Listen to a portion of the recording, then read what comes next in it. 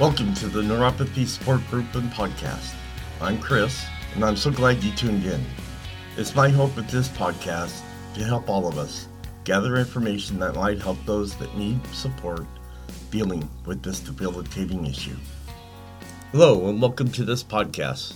Before we get started, let's get the formalities out of the way with the medical and privacy disclaimer. I am not a doctor or medical professional.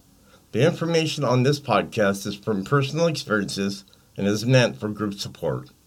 Additionally, the information discussed is not meant to diagnose, treat, or cure any underlying conditions associated with neuropathy. All names here within are private and will not be shared with any outside sources. Please consult your healthcare provider before making any health decisions. If you have medical concerns or an immediate emergency, please contact your doctor or dial 911. Well, hello, how's everyone doing? I hope you had a great weekend. Mine was great, had a lot of time to rest up, and I'm actually doing a lot better than what I did last week. So that medication that the doctor must have given me worked. I didn't like it personally because of the way it made me feel, but got to get through it, and that was the only way I could deal with that medication. So that's what we're going to be talking about today. We're going to be talking about, let me get over there, some helpful tips and tricks for managing your medication. A lot of us have our own way of going about remembering what medications we should be taking at certain times. For myself, I use my phone as an alarm, and that seems to help me to know when I take my medications, but it can vary. There's different types and different ways to remember, and that's what we're going to talk about right now. As people age, it's not uncommon for doctors to prescribe a complex series of medications to manage existing health conditions and prevent new ones from arising. While these medications may be helpful, the task of remembering which medications to take every day can be overwhelming for seniors. In addition to making medication schedules difficult to remember, polypharmacy, which is taking multiple medications to manage various health conditions, presents a unique set of drug interaction dangers that can pose health risks and threats to seniors and aging adults. When multiple medications are prescribed at separate times and for separate conditions, the risk of adverse drug interactions increases. According to the American Geriatric Society, each year more than 30% of seniors in the United States have a negative reaction to their prescription medications. Most commonly, these reactions are caused by missing doses of medication or accidentally doubling up on doses of medication. In order to improve these problems from occurring and to limit the chance of adverse interactions between prescription medications, it's imperative that seniors develop and maintain a good medication management plan that will allow them to effectively manage each of their different prescription medications. Here are some tips and ideas to help you develop a plan that works for you. The first one is use a pill box. A pill box that is marked with the days of the week is a great way to keep track of which medications you need to take on a daily basis. If you take different doses of medications in the morning and night, you can designate a box for each time. A dark-colored one for night and a light-colored one for day, for example. In order to ensure that you're filling your boxes correctly, keep a chart that details your daily medication schedule and carefully consult this chart when you fill the boxes each week. Tip number 2. If you have a busy schedule, it can be extra difficult to remember to take your medication at the correct time. Because of this, it can be helpful to link your medications into your daily routine. For example, get into the habit of taking your pills immediately after you brush your teeth in the morning or right after you brush them at night. By picking a routine daily activity and using it as a reminder to take your medication, you create a new habit that goes a long way toward helping you remember your pills. Next tip is give yourself reminders. One of the easiest ways to ensure you're taking your medications at the right time is to place a sticky note on your mirror, kitchen cupboard, or steering wheel to remind yourself to take your meds. If it is difficult for you to remember whether you've already taken your pills, keep a calendar in your convenient location and mark the days off in a brightly colored marker each time you take your pills. Next one, use an alarm. Now this is the one I use. You probably use an alarm clock to wake up in the morning, so why not use one to remind yourself to take your medications? You can easily set an alarm on your phone, your watch, or your actual alarm clock to remind you when it is time to take your medication or your meds. Next one, use a medical alert device. If you need more help remembering to take your meds, consider using an alarm medication reminder, which can remind you to take your pills or to head to a doctor's appointment. Next tip, enlist home care. For seniors who have difficult time remembering to take their medications, a home care aid may be an ideal solution. In addition to helping you remember your medications, a home care aid can also help you complete daily household tasks, assist you in getting to your doctor's appointments, and handle some of the daily cooking and cleaning. Next tip, tips for protecting yourself from dangerous drug interactions. Keep a detailed list. Even if you always remember to take your medications, it can still be difficult to remember which medications you're taking and how many you'll need to refill every time you head to the pharmacist. Therefore, it is wise to keep a detailed list of each medication you're taking, including herbal supplements, which is something I've always told you guys up there, everyone, that you need to make sure that you list what herbal supplements you're taking so the doctor knows if maybe that's the issue that you're having. Also, over-the-counter medication and anti-prescription drugs. In addition to helping you keep track of your own medication, this list, it can also be taken to doctor visits to ensure that you're getting the correct medications and that your risk for drug interactions remains low. Next tip is to communicate with your doctor. Doctors do the best they can to get you the correct medication, but sometimes prescription drugs have unforeseen reactions. Because of this, it's wise to stay in good contact with your doctor. Don't hesitate to call if you feel that you are having an adverse reaction to medication or if you're concerned that your medications aren't interacting well together. The doctor may be able to prescribe you a different medication or look for alternative therapy options to help you feel better. 1/3 of all seniors haven't talked to a doctor about all the prescription medications for the last year. Don't let yourself be a statistic.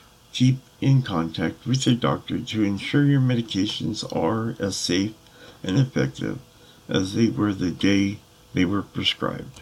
Next tip is to ask to minimize your medications.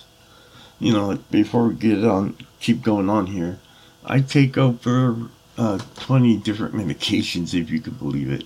Some are at night, some are all day, and some are at certain times during the day. So yeah, it can get difficult. Asking to minimize your medications. When you meet with your doctor, ask if there is anything you can do to minimize the number of medications you take on a daily basis. The doctors may be able to suggest a non-pharmaceutical treatment that makes more sense and can replace a pill. If this is not possible, the doctor may still be able to limit the number of medications you have to take more than one each day. The fewer the pills you take, the lower your risk of adverse reactions to your medication. Next tip, pick one pharmacy and stick to it. If you're taking several medications and each of them is filled by a different pharmacy, it can feel impossible to keep track of it all. For this reason, it's wise to pick one pharmacy and use it all for all your medication prescriptions. This can help prevent negative drug interactions and make filling your prescriptions a one-stop event. Once you've chosen your pharmacy, ask if they offer an auto refill service. Most pharmacies do, and many even offer a phone reminder when it's time to come and pick up your next round of medications. Finally, choosing one pharmacy allows you to develop a relationship with the pharmacist, who can be a valuable ally in your care. Don't hesitate to ask your pharmacist questions if you have concerns about your medication. Although a pharmacist doesn't replace your doctor, they can be an important resource for medication-related questions and concerns. See, that's why I only use one. I use two different pharmacists, but there's a reason for that. The first one, of course, is Rite Aid. That's where I get most of all my medications. Then I have another pharmacy that only helps me with my opiates. There's 3 that I take from there, and I don't have no problems with them running out of it and having to go find somewhere else to go. Now, in these days that we're having now, that pharmacies are being, going on strike, and pharmacists are getting too busy and they need more help. A lot of these pharmacies are having issues with medication coming in and medication that people need. I'm not going to mention the companies, but with me, Rite Aid, I haven't had no issues, and I hope it continues to be that way. And the final tip here is the case for medication management, how it can help you lead a healthier life. As you age, it's likely you'll begin taking prescription medications to treat symptoms and remain healthy and active. While prescription medications are often helpful and needed, they can create a frustrating daily routine that is difficult to keep track of. If you take several medications each day, developing and utilizing a good medication management plan is an imperative step in ensuring that you stay healthy for years to come. Because medications can interact badly with one another, creating a medication management plan does more than just helps you stay organized. It also helps you stay safe. By knowing which drug interactions, when prescription medications are taken correctly, they can help seniors and aging adults lead vibrant lives in their golden years. And when you develop a medication management plan that works for you, it can take a huge burden out of your life and free you up to worry about more important things, like spending time with your friends and family. So that concludes that reference material. I still got about 6 or 7 minutes left, and I wanted to talk about one more subject. And of course, what subject goes along with making sure your medications are taken when they are? Managing your pain. that goes along with the other topic, I feel. And this is what you need to do. So what is pain management? Pain management refers to techniques to reduce and control the amount of pain a person experiences over long term. First one, physical techniques. Here's some physical techniques that you can use. Various physical methods can help relieve pain, including physical therapy, hot and cold therapy, massage, and acupuncture. Hot and cold therapy is a common and safe technique to reduce pain. Heat can help relax the muscles and dilate the blood vessels. It can also promote healing after an injury. Cold therapy reduces blood flow and reduces inflammation that causes pain. It often involves applying an ice pack wrapped in a towel to the skin. Next thing you could do is get a massage. Massage is a type of soft tissue manipulation. People may benefit from this technique when used with other pain management treatments, such as physical therapy and pain medication. What are the benefits of massage therapy?